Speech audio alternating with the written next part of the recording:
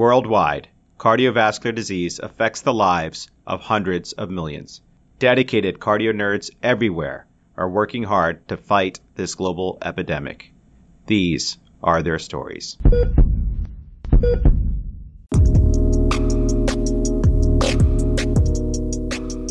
Hey cardio nerds, my name is Patrick Zaka. I am Chief Resident at Emory University's Internal Medicine Residency Program, soon to be Cardiology Fellow at the University of California in Los Angeles, and a Cardio Nerds Academy Fellow in Haus Taussig, as in the legendary Dr. Helen Taussig. Thanks for tuning in to this fabulous case and our first multi-institutional Cardio Nerds case report. We get to learn from Dr. Alex Pipeles from Boston University, Dr. Danny Pipeles from Mass General Hospital, and our expert discussant, Dr. Carrie Schaefer from Brigham and Women's Hospital.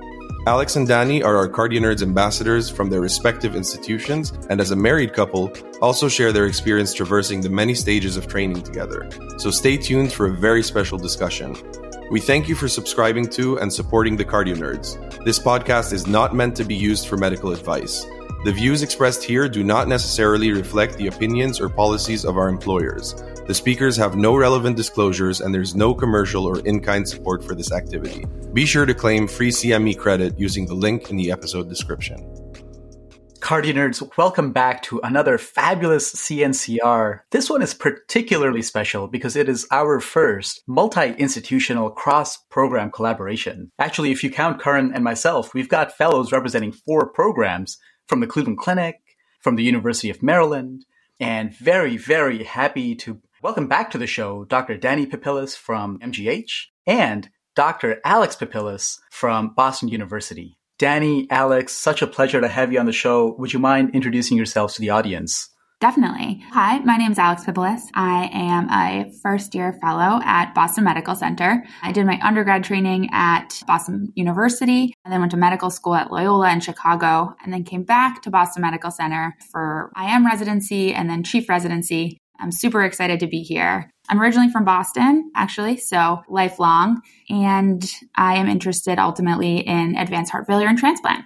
Thanks for having us. I'm super happy to be back on Cardio Nerds. My name's Danny Pipeles. I'm a second-year cardiology fellow at Massachusetts General Hospital. I did undergrad at BU, which is where I met Alex. I did med school at Vanderbilt, and I did my residency at Brigham and Women's Hospital. I'm interested in cardiac electrophysiology, and I'm super happy to be here presenting this case to you guys today. I can't wait to talk about it. Alex and Danny, current and future power couple of cardiology and medicine. It is such a pleasure to be with you today. I cannot wait to discuss this case, but first we need a place to discuss it. So Alex and Danny, where do you want us to go to discuss this awesome case you have for us this morning? It's freezing cold here in Boston today, as I'm sure it is across most of the United States. So I was thinking we set up our igloo in Fenway Park and we bring some hot cocoa and we have a discussion under the beautiful lights of Fenway Park with some hot cocoa. That sounds like a great way to spend a frigid Sunday morning. Totally excited to do this. But I also want to recognize Alex and Danny, you guys are both ambassadors to what we call the Healy Honor Roll programs. Alex, you're the ambassador from BU and Danny, ambassador from MGH. And it's just so happened completely naturally that your program directors, Dr. Omar Siddiqui from BU and Dr. Doreen Defaria from MGH, both nominated you individually. And I remember I was talking to Alex, welcoming her to the family, saying, "Hey, do you know that guy, Danny Pipeles? He's also in Boston." She's like, "Well, actually, he's my husband." So I think, Karan, you're absolutely right when you say power couple. With that, guys, let's dive into your case. What do we have? Yeah, happy to get us started. So today we have a 78-year-old female. She has a medical history of atrial fibrillation. She's not currently on anticoagulation due to a prior stroke with hemorrhagic conversion, a history of heart failure with preserved ejection fraction, complicated by long-standing what is presumed to be group 2 pulmonary hypertension, who presented to the hospital with recurrent dyspnea on exertion. Notably, she's had multiple admissions in the past year for what was ultimately diagnosed as heart failure, with only really mild interval improvement in her symptoms each time. This time, she again complains of dyspnea that was worsened over a period of several days. And at the time of presentation, she really denied orthopnea, paroxysmal nocturnal dyspnea, or cough. She had not noted significant change in her appetite and didn't really have significant abdominal or lower extremity swelling. She did report some exertional lightheadedness, though. She had not had syncope. She also described some exertional chest pain that was sharp in nature. Alex, thanks for that history. We so often take care of patients with heart failure and admissions for decompensation that it's almost hard to zoom back out and think about their overall trajectory, right? But when I hear a patient who has heart failure and has had multiple admissions over the course of the year, that portends a very bad prognosis overall, right? So, my level of concern is already pretty high. This particular admission, when she's denying their usual review of systems for fluid overload, orthopnea, P&D, edema, I am curious what this particular admission is about. Regardless, it'd be helpful to know more about the context of this presentation, like the rest of her medical history, just to see if we can start identifying the reasons why she's having so many presentations. What else do we know about her? For sure. I think the social and medical history context is super important in this case. In terms of her social history, she had recently immigrated to Boston to live with her daughter from Haiti. She did not drink any alcohol, smoke tobacco, or use any illicit drugs. Her family history, she really didn't know a ton. She had no known allergies. And in terms of her medications, she really was not on a ton. She was on amlodipine for hypertension and then furosemide 40 milligrams BID for her heart failure. Thanks, Alex. I think one thing to highlight is that she really did not get much medical care in Haiti, and she had been having kind of dyspnea and symptoms similar to this for several years. And so it's kind of unclear, as we'll see as the case evolves, how much medical care in the past she had received, but she did not remember really being worked up for this in any meaningful way prior to moving to the Boston area. Exactly. So moving on to some of her objective data from her initial presentation. Vitals were notable for a heart rate that ranged from 72 to 89. She had a blood pressure of 130/70, and her oxygen saturation was 95% on room air. On physical exam, she was alert and oriented ×3. She was in no obvious distress and speaking to us in full sentences. Her cardiac exam was remarkable for an irregularly irregular rhythm, a normal S1, and a fixed split S2. She had an elevated JVP to 12 centimeters of water. Her lungs were clear to auscultation bilaterally. She had some mild diffuse abdominal tenderness, but did not appear distended. And then she had trace lower extremity edema. So, Alex, that was a great description of this patient's presentation. And it's not an uncommon presentation that we see. And we say that frequently on the Cardio Nerds case reports and the podcast in general, that a lot of these patients present sometimes quite similarly. But the key is trying to differentiate those small little tidbits from the history, the small tidbits from the exam that can kind of differentiate the next steps. So I'm trying to start thinking through, if I'm putting in buckets, the large bucket, the symptom is dyspnea, and it's in someone that's older and that carries a diagnosis of HFpEF. And a lot of times when we get that HFpEF diagnosis, it ends there for a lot of clinicians. We fail to ask why. And we know, and we're learning from people like Sanjeev Shah and Dr. Sharma at Hopkins and across the country that HFpEF has so many different phenotypes. And then we really have to narrow it down in what we're talking about when we speak about HFpEF. So one of the first things that I'm thinking about here is, well, is this diagnosis right? It's a chart diagnosis as far as we know at this time, right? But is it truly a diagnosis for the patient? One of the things that's sometimes helpful is the HFpEF score, and we can put a link to that in the show notes, and that can be a distinguisher. What's the likelihood they have HFpEF? And some of the markers of that are they heavy, are they hypertensive, AFib history, and echo parameters of filling pressures. And this patient certainly has a higher HFpEF score. And then just clinically, this is someone that fits that phenotype, right? AFib, is hypertensive, is older. So certainly we're thinking about that. But there are also factors that doesn't quite fit for me. This is someone that you're describing with a BMI around 28, someone that isn't grossly volume overloaded. So striking to me, is there something else going on? And what could be the etiology of this patient's HFpEF? Am I thinking, when I start to hear it, think about, could this be an amyloid diagnosis? So on my exam, I'm going to be really paying attention for clues that may be fitting to that. Does it have autonomic neuropathy, or is it multi-organ involvement? Is there a suggestion of hepatomegaly or dysfunction on the labs? Could this be a patient that has another restrictive cardiomyopathy? Do they have prominent right-sided symptoms? So we're not going to delve into the full differential of what could be HFpEF, but the key question is always asking why. And I think you guys are setting that up nicely of what could be going on. And is it just HFpEF? Is it that phenotype that we're all so familiar with, or is there something else that's brewing here?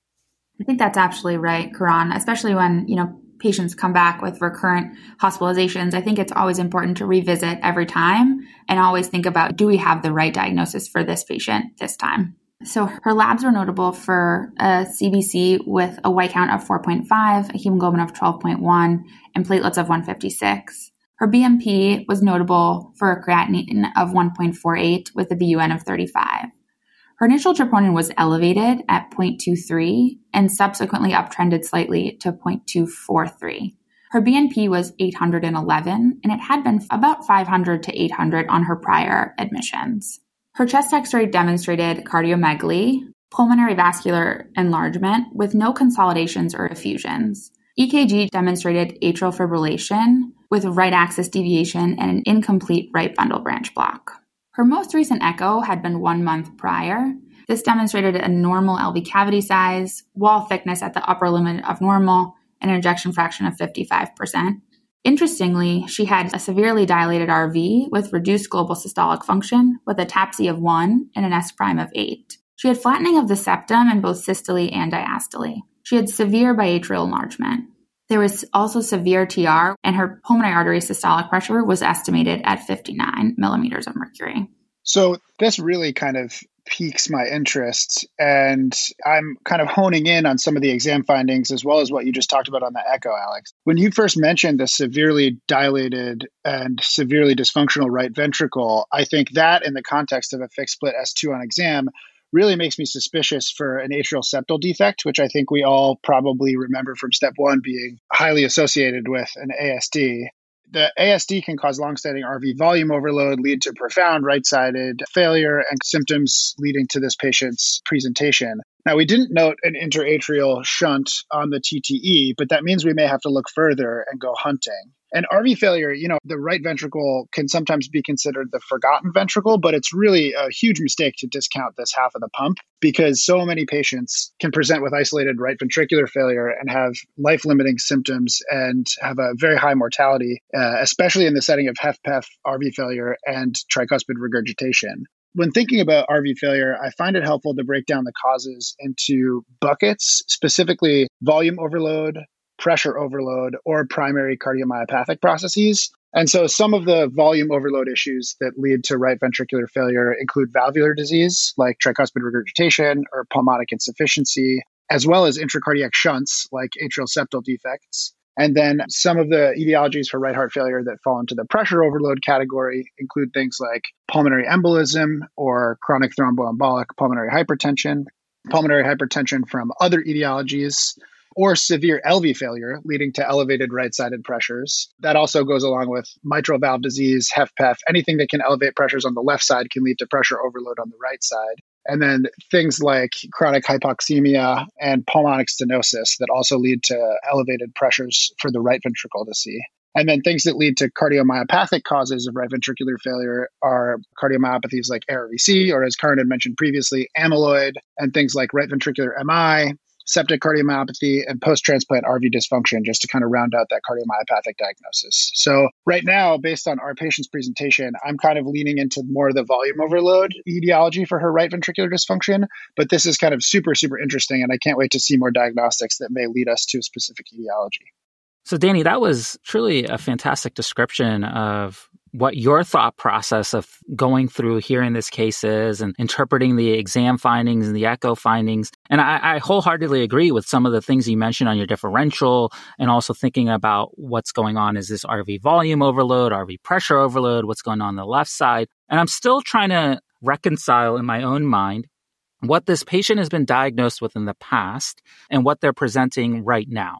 This diagnosis of HFpEF, and then what we're seeing, at least on exam and echo, predominantly right-sided symptoms. And so some of the things that I'm trying to figure out, as Danny and Alex, you both mentioned at this point, is what's the contribution to each side of the heart of these patient's symptoms? How much is the LV contributing? How much is the left atrium contributing, which is a critical aspect of thinking through HFpEF. Sanjeev Shah will say when we think of HFrEF, it's an issue of LV failure. When we're thinking about HFpEF, it's an issue of left atrial failure. And then thinking, again, what combination of these factors is what's leading to the patient's symptoms? So to me, what you've described so far is a patient that has some evidence potentially of LV stiffness or essentially disease or a cardiomyopathic process there. You're describing some wall thickness at the upper limit of normal, ejection fraction approaching borderline areas, but predominantly a patient that has RV dysfunction. So is this isolated PH? Is this a combination of pre and post capillary PH? Or is this predominantly LV? And one of the things that sometimes is helpful, especially for me, not just on the symptoms, which we've discovered on previous episodes, including predominantly right-sided symptoms like hepatomegaly, ascites, lower extremity edema, is an echo finding and paying attention to some of the diastology.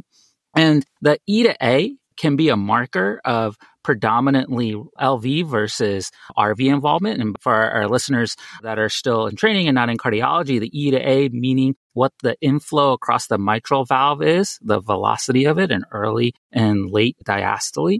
And in patients with predominantly RV dysfunction, that E to A is less than 1. And the reason is that there's tends to be increased resistance across the pulmonary vasculature, meaning that there's reduced filling of the LV, and it tends to occur later. So when I see a patient characterized with HFpEF, and then they have a E to A less than 1, then I'm starting to think, well, is this really an LV issue, or is this predominantly an RV issue, and what's leading to that RV issue? Now, it's a crude marker, but it's one of the things that's helpful to me. So as we begin to think through the differential, one of the big buckets that I'm thinking about here is this isolated LV, combination of LV, RV, or predominantly RV, and that's going to help me break down my differential further. Amit, any other thoughts you wanted to add?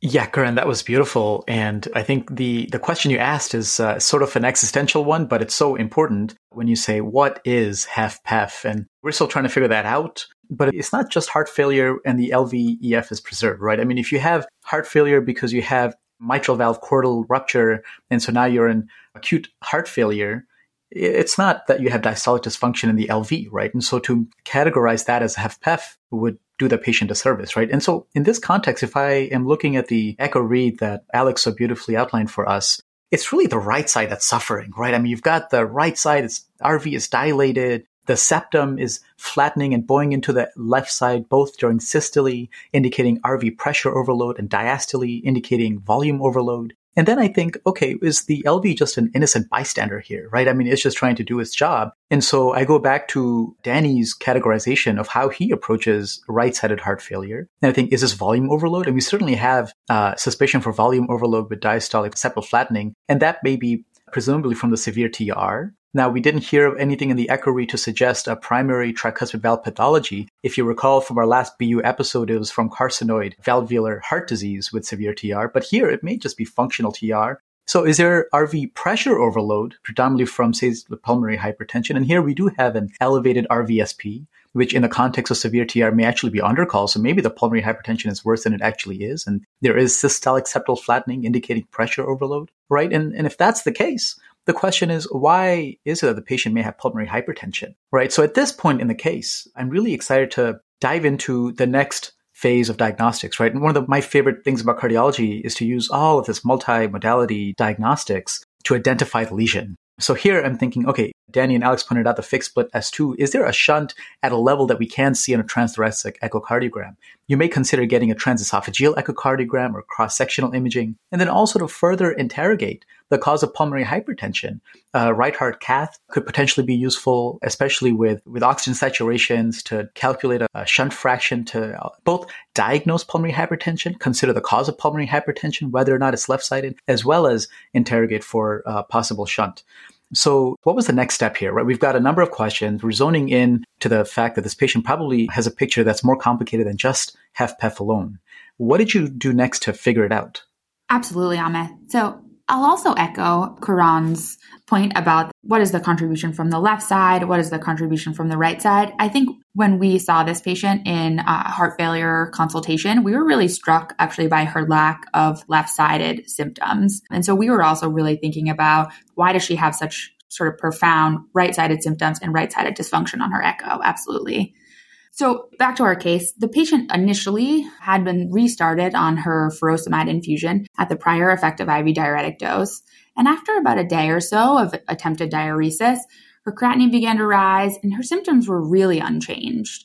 And at that time, actually, the team that was taking care of her pursued a CT pulmonary angiogram due to this persistent dyspnea and really kind of limited signs of volume overload. The exam showed no evidence of PE, but did show an anomalous insertion of the right superior pulmonary vein into the SVC. This partial anomalous pulmonary venous return was a super interesting finding, especially in light of her RV dysfunction, and really helps to blow the lid off this case. So partial anomalous pulmonary venous return is a rare congenital finding, and knowing about the associated congenital lesions can be super helpful in clinical practice. Briefly, partial anomalous pulmonary venous return, or PAPVR, exists when one or more, but not all, of the pulmonary veins return blood from the lungs to the systemic venous system. It's actually very commonly associated with sinus venosus defects. There's also a variant called scimitar syndrome that exists when part of or all of the right lung is drained anomalously into the IVC. It gets its name from appearance on chest x-ray, given the appearance of, you guessed it, a scimitar, an ancient sword. Our patient didn't have this, but I still think it's a really great name. So based on this, we were thinking about what studies we could do next. So Alex, I just want to clarify, when we say partial anomalous pulmonary venous return, essentially, normal anatomy, you've got 4 major pulmonary veins that are draining oxygenated blood into the left atrium. And in this case, one of the pulmonary veins, right upper pulmonary vein, instead of draining onto the left side, it's draining to the right side at the level of the SVC. And so essentially, functionally, this is a left to right shunt and could help explain some of the findings in this case. I agree with you. It blows the lid off the case here, kind of about what we're going to do next and diagnostic imaging and going back through the patient's history and so forth. But as you mentioned, I think there's still a couple things here left to explain, right? And tell me if I'm thinking through this right, Alex and Danny, but partial anomalous pulmonary venous return is a volume issue. And the question is, what we saw on echo was definitely evidence of diastolic septal flattening, which would be indicative of volume overload of the RV. But we still have to explain the pressure overload. So the question is this from longstanding anomalous pulmonary vein return, or is there something else that's contributing to it? That's a great point, Karan. And I think that this comes up all the time when left to right shunts are found. And as you had alluded to, longstanding left to right shunts can cause a volume load to the right ventricle and eventually cause pulmonary hypertension from that longstanding volume overload, leading to elevated pressures in the right-sided circulation and can oftentimes lead to this both volume and pressure phenomenon that we see in this patient. And as you had said, Amit, I don't think we've necessarily performed all of the necessary cardiac diagnostics. And even in the setting of partial anomalous pulmonary venous return, it's highly associated with sinus venosus defect, which we'll talk about, but are a form of ASD that is not necessarily seen on TTE super well. So as you'd mentioned, there's a lot of other cardiac diagnostics that we still have yet to do. And so the team in this case proceeded, after they found this partial anomalous pulmonary venous return, they sent the patient for a transesophageal echocardiogram, which did in fact identify a sinus venosus defect with a left to right shunt.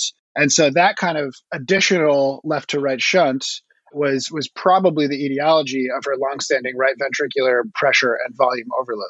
So I wanted to talk a little bit about sinus venosus defects because we hear about these and we know that they're not well seen on TTE, but it can sometimes be a black box for people in that they don't really know exactly what the sinus venosus is and what a sinus venosus defect can present like. So a sinus venosus defect accounts for 10 to 15% of all ASDs and is commonly seen in association with an anomalous pulmonary vein. Often a superior sinus venosus defect goes along with a right upper partial anomalous pulmonary venous return, and an inferior sinus venosus defect goes with right inferior partial anomalous pulmonary venous return. And one big takeaway should be that in cases of right heart enlargement where an ASD is not readily visualized on TTE, a TEE, or a cardiac MRI can be extremely helpful diagnostic tools to assess for sinus venosus or coronary sinus defects, which often sit in a place that's not readily visualized from the transthoracic imaging modality.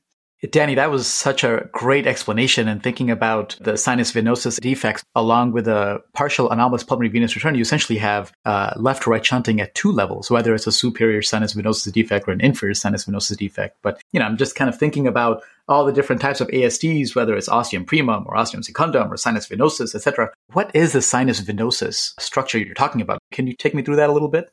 Absolutely. So let's roll back the clock and put back on our embryology hats and pretend we're sitting in the primitive atrium. So in the beginning, the primitive atria are one chamber, and the sinus venosus is the entryway for multiple primitive venous structures to drain blood into this single atrium. So the sinus venosus sits behind this primitive atrium between the two developing vena cava. And early on, the primitive venous structures, including the common cardinal veins, the vitelline veins, and the umbilical veins, all drain through the sinus venosus into this atrium and then into the primitive ventricles. So slowly, as the heart develops, hemodynamic shifts force this sinus venosus towards the right. Specifically, three major things happen. Number one, these anterior cardinal veins anastomose to become the internal jugular veins and the SVC. And this naturally drains more towards the right side of the sinus venosus, pulling blood and pulling pressures towards the right. The second thing that happens is the left umbilical and vitelline veins degenerate, which directs blood towards the right side of the sinus venosus again.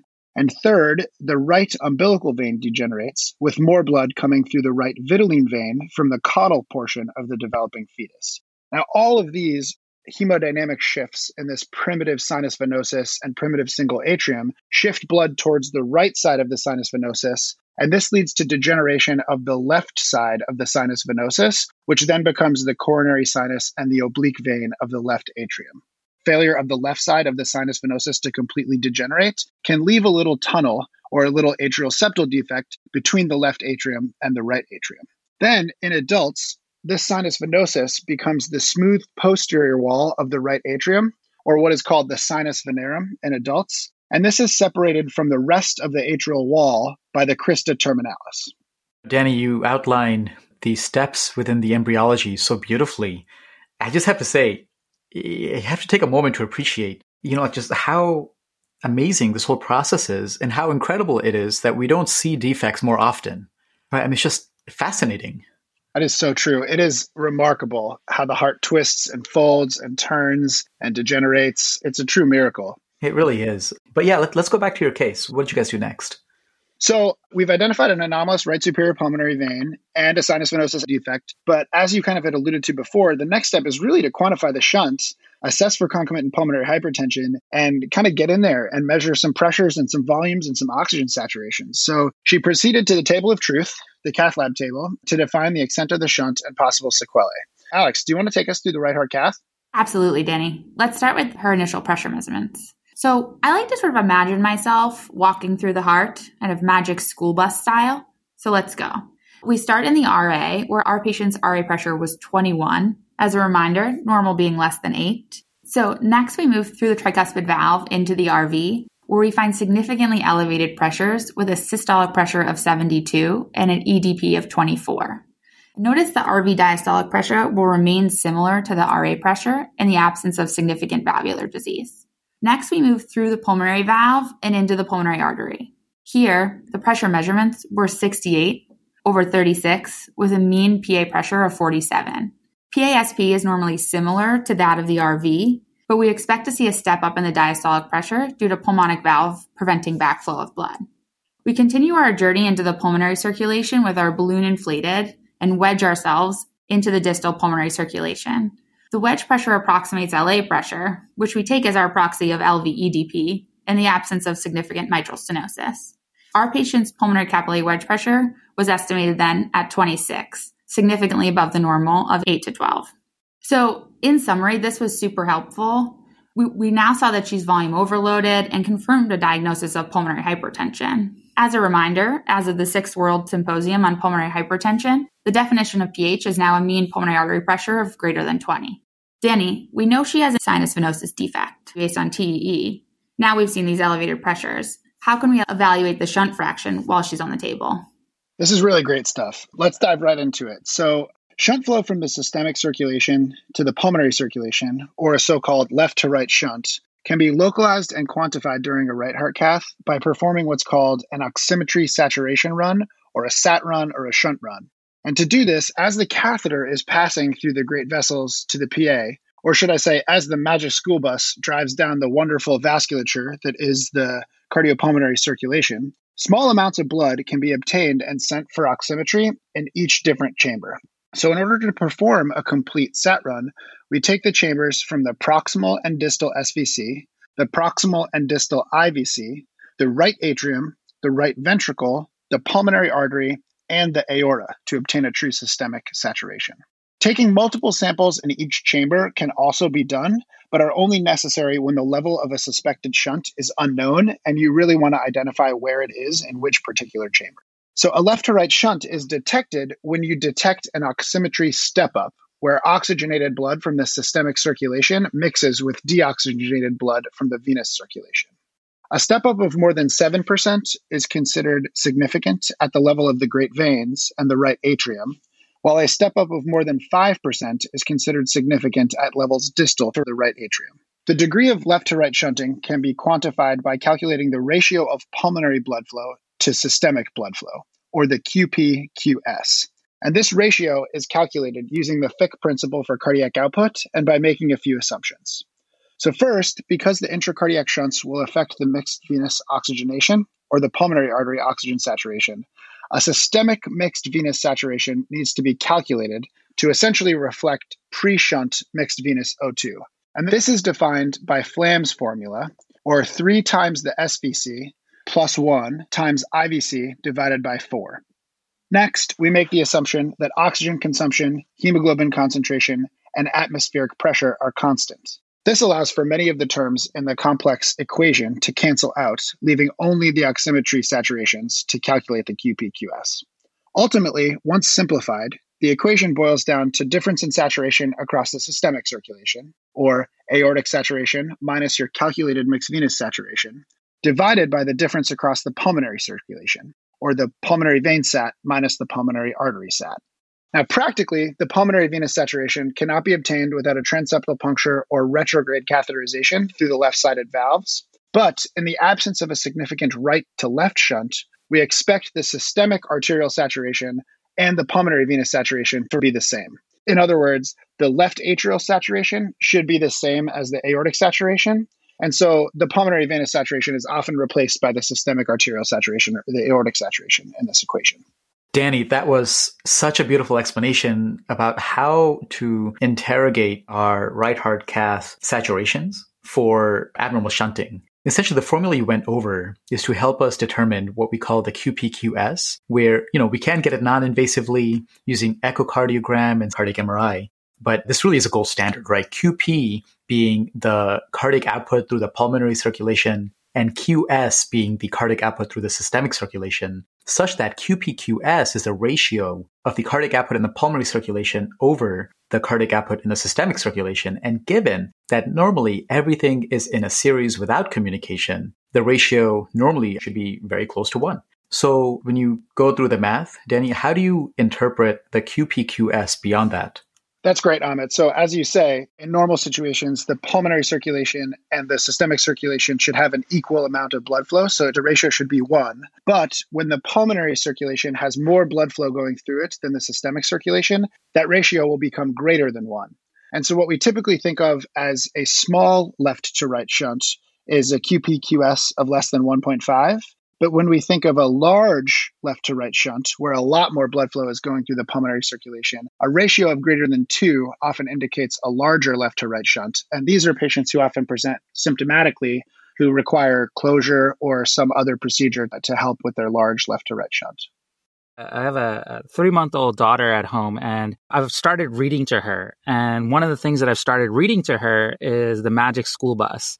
And I totally remember when Miss Frizzle and her entire class went inside Arnold's body and just roamed around, discovered all these things. If I had to trace back where I got interested in medicine, it may be there. my daughter will probably get interested in medicine if I play this podcast, a new Magic School Bus of Right Heart Cats. And so, Alex and Danny, can you take us on this magic ride of this patient's numbers? Absolutely. We have as much gas left in the school bus as we need to drive through this fantastic case. So her SVC SAT was 50% and her IVC SAT was 43%. Her RA SAT was 77%. So already we notice a huge step up, indicating that this is probably going to be a very large shunt. That's impressive. Yeah, super impressive. Her pulmonary artery SAT was 79% and her aortic SAT was 94%. All right. Thanks for walking us through those numbers, Danny. Let me go ahead and calculate the QPQS. Now, I'm terrible at math, so I'm going to grab my calculator. And we said, for the simplified formula, QPQS is the change in oxygen saturation across the systemic circulation divided by the change in oxygen saturation across the pulmonary circulation. So for the numerator, the systemic circulation, we take the aortic saturation minus the predicted mixed venous saturation, which we'll take from Flamm's formula, which is essentially a weighted average of the SVC and IVC SATs. So for the numerator, the aortic SAT is 94% minus, from Flamm's formula, we get 48%. So the numerator is 46. The denominator is a change in oxygen saturation across the pulmonary circulation. For the pulmonary venous SAT, since we don't have a direct measurement, we'll go ahead and take the aortic saturation of 94 minus the PA SAT, which we had as 79. So that for the denominator, we have 15. Therefore, the numerator, 46, the change in oxygen saturation across the systemic circulation, divided by 15, the change in oxygen saturation across the pulmonary circulation, we get a QPQS of just over 3. That's incredible. So that means that for every unit of cardiac output in the systemic circulation, there's 3 times as much going through that pulmonary circulation. Wow.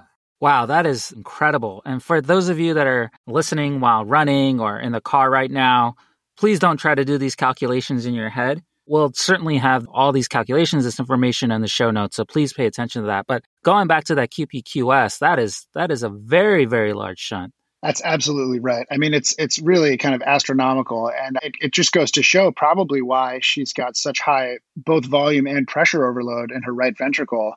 And I think we've really kind of demonstrated so far with our diagnostics that this is a very significant shunt and probably the cause of her multiple symptoms and her recurrent heart failure presentations.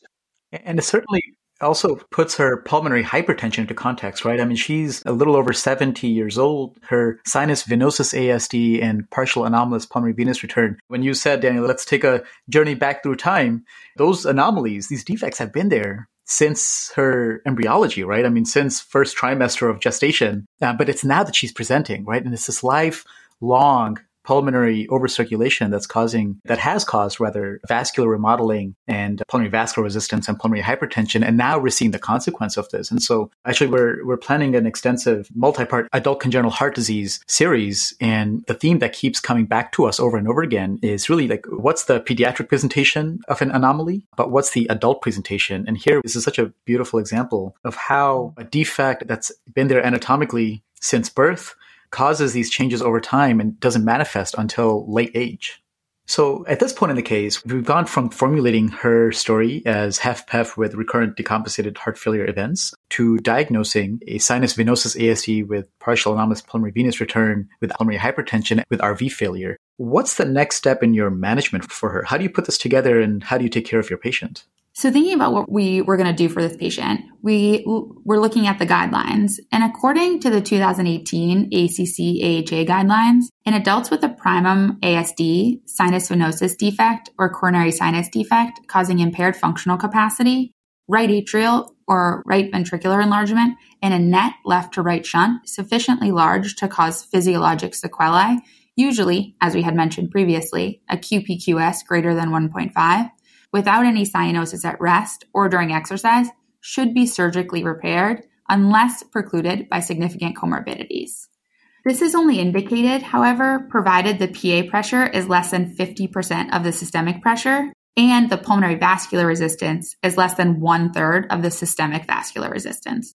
These are super important numbers to remember because, in fact, it's actually a class 3 recommendation, meaning there's actually potential for harm to repair the patient's ASD if the PA systolic pressure is greater than 2/3 of the systemic pressure, or if the pulmonary vascular resistance is greater than 2/3 of the systemic vascular resistance, or if there's the possibility of a right to left shunt. So those with PA systolic pressures between 1/2 and 2/3 of the systemic pressures and PVRs similarly between 1/3 and 2/3 should be considered for repair on a case-by-case basis. So surgical correction for a superior sinus venosus septal defect with concomitant partial anomalous pulmonary venous return can be performed either by a patch repair or a Worden procedure. In the Worden procedure, the SVC is attached to the RA appendage, and part of the SVC stump is left in place to act as a reservoir for pulmonary vein inflow, which is directed into the left atrium via the sinus venosus defect. Surgical complications include sinus node dysfunction, supraventricular tachycardias, pulmonary venous obstruction at the anastomosis site, and rarely SVC obstruction. Typically, the RV size and function improve postoperatively, even in patients with advanced age. There's also some new, really exciting emerging data about the feasibility of percutaneous closure of these ASDs as well, which is a super interesting advancement. So our patient was also found to have a 90% proximal LAD stenosis on coronary angiogram. And so cardiac surgery was consulted, and she was eventually taken to the operating room for single vessel CABG, repair of the ASD, and baffling of the right superior pulmonary vein to the left atrium. The surgery was successful, and ultimately this was an awesome diagnosis made through multiple imaging modalities and complex hemodynamic calculations, highlighting why it is so cool to be a true cardio nerd. Her outcome post-surgery is still to be determined, but she's post-op and doing well, and so we're excited to see how she does. Wow, Danny and Alex, this was such a phenomenal discussion. And this is an area that I'm still learning about myself. And I've taken so much away from the way you broke down this case and stepped up from the basics to a pretty advanced level. So thank you so much for bringing us this case. I'm so glad that this patient was under your care. Wrapping up this case, there's so many nuances and facets to take away. But Alex, what was your main takeaway from taking care of this patient?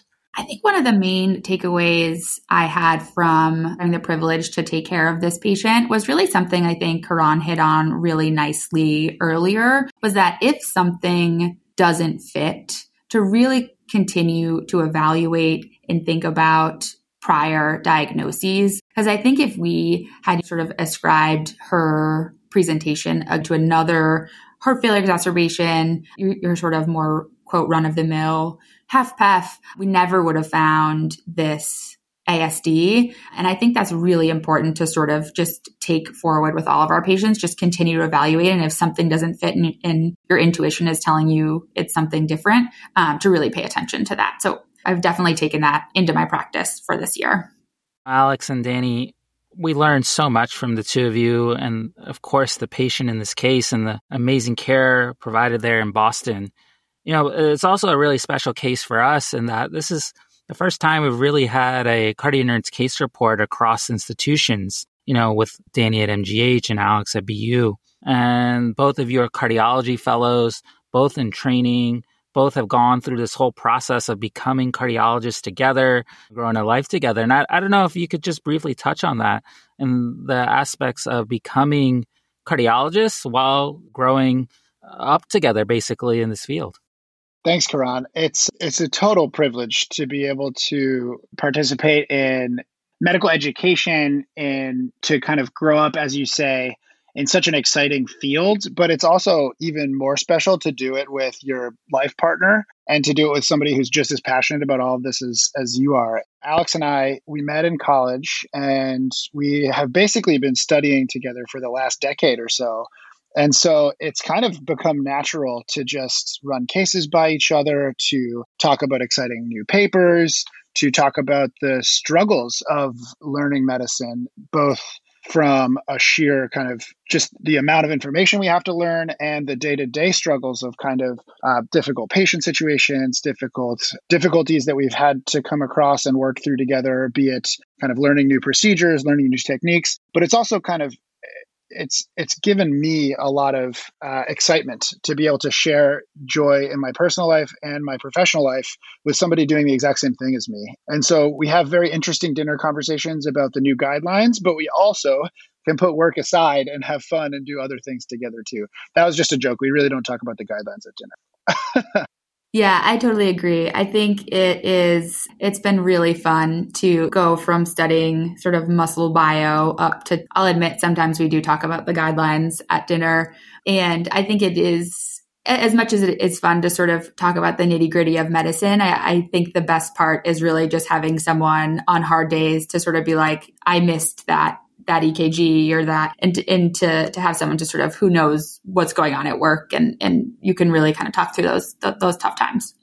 Yeah, Danny, Alex, thank you so much for sharing. I, for one, would love to join in on a Pipillis dinner table conversation one day. But, there's something so nice about being able to share in these conversations, commiserate with one another, and enjoy in each other's successes when you're both in the same field. But the path can also be a little challenging, right? My wife is a NICU fellow, actually Karan's wife is also, and we also met, my wife and I, not Karan and I, we also met back in undergrad, and you pass several thresholds together, right, in your life, like going from college to medical school to residency to fellowship, and then eventually, hopefully, to get a job. And, trying to stay together, it can be a struggle. So for medical school, my wife and I were cross country. I was in San Diego and she was in Philadelphia. And thankfully, we were able to couples match for residency and move to Baltimore together and now in Cleveland together. But I just remember in filling out our couples match rank order list, the night before it was due, it bloomed from, I think it was like 15 combinations to literally 105 because we were just so anxious about, one, being able to stay close to one another as we're thinking about having a family, and then also trying to avoid just not matching. But what were those transitions like for you guys? We very similarly went to medical school at different places, at Chicago and then Nashville. So I can definitely sort of share in that pre-couples match anxiety about wanting to be able to do residency in the same place and thinking about also starting a family. And so I think that they were also similarly difficult, though I think we were lucky looking back, especially now we have two separate sets of friends that we sort of get to bring together. And so try to find the good in those struggles. Yeah, I learned a lot of skills by having to navigate building a relationship across different cities. And also, sometimes we would be visiting each other in the different city and just have to study for exams together. And that was the way that we spent time together. But it was awesome, as Alex said, to build two groups of friends, learn two different cities. Now we're in the same place, learning the same material, but we have such a broader group of friends and people we can kind of share this with because we've been at different institutions and met so many great people. We have great mentors that all know each other and interact with each other. So having two, I think, physicians in the family, whether we're in the same field or different fields, I think your network just grows and your support system grows. And it's been really, I think, day to day, sometimes there's a struggle, but overall, I wouldn't change anything. And I'm super, super happy.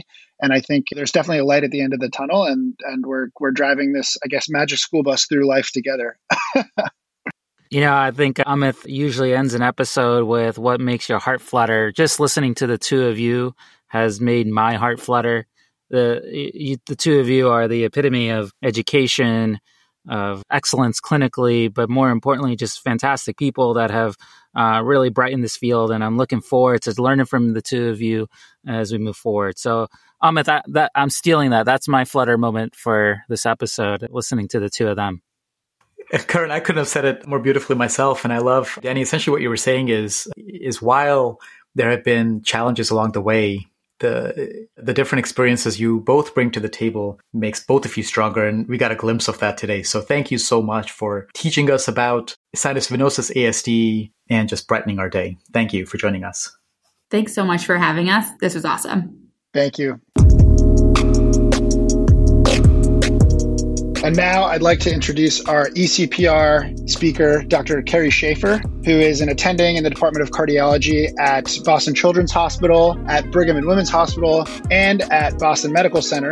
Dr. Schaefer is an adult congenital heart disease specialist who loves to take her talents all across the city of Boston and is the perfect person to offer an ECPR perspective on this fantastic case. So thanks, Dr. Schaefer. We look forward to hearing your thoughts.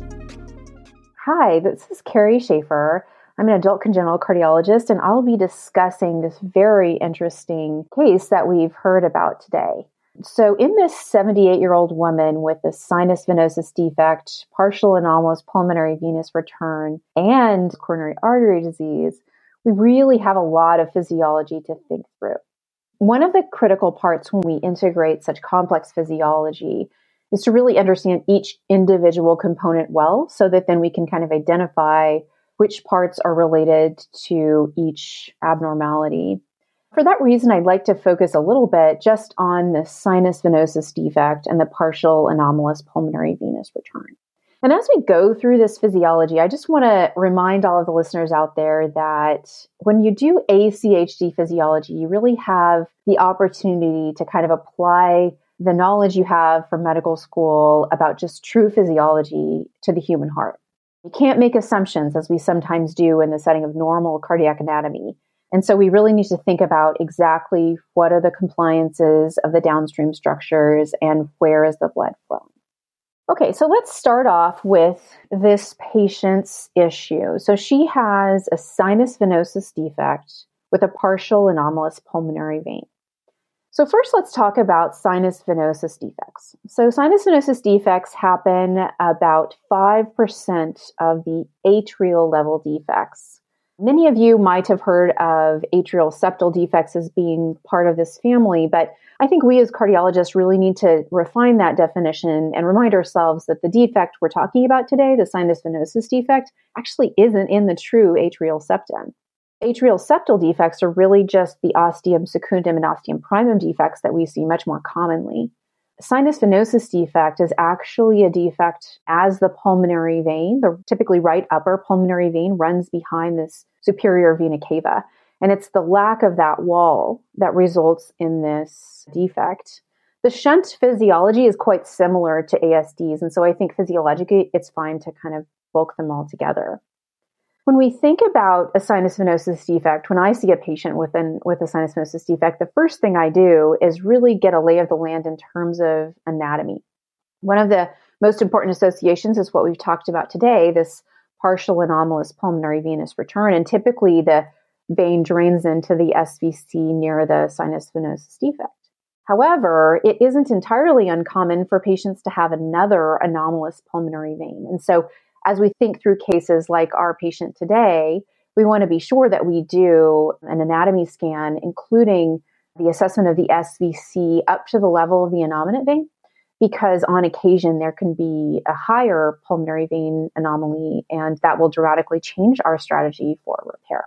So after we get through assessing all of our anatomy, we want to make the next step into determining what is the effect of the shunt. And there's really two main ways to look at the effect of the shunt. The first way, which is nicely outlined in our case, is to look at the cardiac physiology on imaging.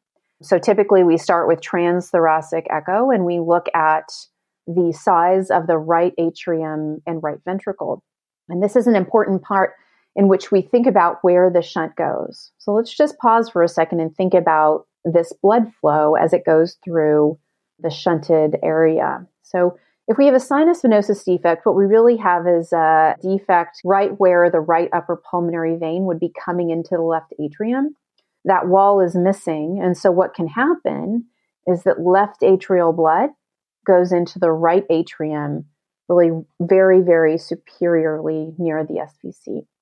So the shunted blood would go left atrium, right ventricle, pulmonary artery, pulmonary vein, and then back to the left atrium again to make that shunted cardiac output. So then when we look for the effects of shunting, we want to look at all those structures. Do we see right atrial dilation? Do we see right ventricular dilation? Do we see pulmonary vein dilation and pulmonary artery dilation? And in this case, we saw all of those things. And I think it's especially important to think through the effects of the volume loading of these chambers. So our patient had significant tricuspid regurgitation, at least in part due to the fact that her right ventricle was dilated and thus the tricuspid annulus. We can also think about the fact that she has atrial fibrillation. Now, certainly there is definitely plenty of reason for a 78-year-old woman with a history of heart failure with preserved ejection fraction and coronary artery disease to have pulmonary vein dilation. But even in patients who are younger than this patient, who only have a partial anomalous pulmonary vein and a sinus venosus defect, they also can have AFib. And the reason is the same as every other patient, that when you have the shunted blood that goes through the pulmonary vein, that dilates the pulmonary vein and thus puts the patient at risk for AFib. So she really had plenty of reasons, not just the standard ones, to have atrial fibrillation. So after we get through assessing the anatomy and we get through assessing the effect of shunting on imaging, the next thing we typically do is assess the effect of shunting on cath, the hemodynamics of this patient. And that's really where we make our final decision in terms of our next steps. And in this case, we talked about the fact that this patient had a significant left to right shunt. We don't discuss a ton about the possibility of a bidirectional shunt, and I think that that's appropriate because there's going to be plenty of reason for a patient like this with LA hypertension to have a left to right shunt. And when we do the shunt calculations, we find that there's probably a shunt fraction of about 2.5 to 3, depending on how we make our calculations. And what that means essentially is that there's 2.5 to 3 times as much blood going through the lungs and the pulmonary veins and the right ventricle than the normal amount of cardiac output going out of the left ventricle and aorta. When we think about that, we have to remind ourselves that the pulmonary vascular resistance is going to be calculated based on the flow through it. We might remind ourselves of the Ohm's law, which is how we calculate all pulmonary vascular resistances, where the resistance is the change in pressure over the flow. So in this case, we would use the transpulmonary gradient, and we would divide it by the QP, so the shunted blood. And in this case, we would find that her PVR really wasn't all that high, despite the fact that she had pretty significantly elevated mean pulmonary artery pressure. And at that point in a case like this, that's where we really make our final decision about shunt correction. So if we're going to close a sinus venosus defect and reroute the pulmonary venous blood, we need to make sure that the pulmonary vasculature can handle it. We want to make sure that we're not going to cause a worsening of her PVR. And I think that in this case, we felt pretty good about the fact that her PVR was in the normal range when calculated with the QP, and thus she would be a candidate for repair. Now, when it came to repair with this patient, we had a lot of other complicated things to think about, including her coronary artery issue, as well as her severe tricuspid regurgitation. But in the average patient who has a sinus venosus defect with partial anomalous pulmonary venous return, we really have to make the decision between surgical repair and transcatheter repair, and then we have to make a decision on what type of surgical repair. I'll start with just saying that while transcatheter repair certainly is gaining a lot of steam, and I personally think that it's going to be great to have more options for patients, I think at this point, there's really not a ton of expertise across the country, and we really need to make sure that we're choosing the appropriate patient since the surgical outcomes are really good in most patients. We also have to remind ourselves that the transcatheter approach requires that the patient has a sort of relatively simple anomalous pulmonary venous return anatomy. So when a patient has more than one anomalous pulmonary vein, they're not a candidate for this new catheter-based approach.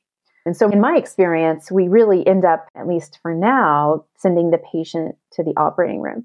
When sending the patient to the operating room, the surgeons are going to talk with us about the different approaches they might consider. So there's the one patch repair, which basically baffles the blood from the pulmonary vein and through the defect over to the left atrium.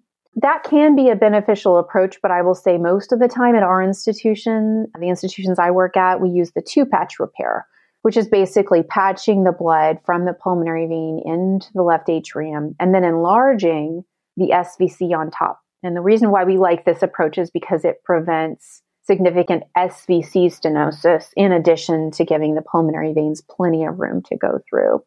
Another approach, which is sometimes used if there are a lot of abnormal veins, is the so-called Worden repair, which utilizes a cuff of SVC to baffle across, and then we use the SVC to right atrial appendage as the other connection to maintain SVC to RA flow, and then the pulmonary vein flow into the LA through the patch.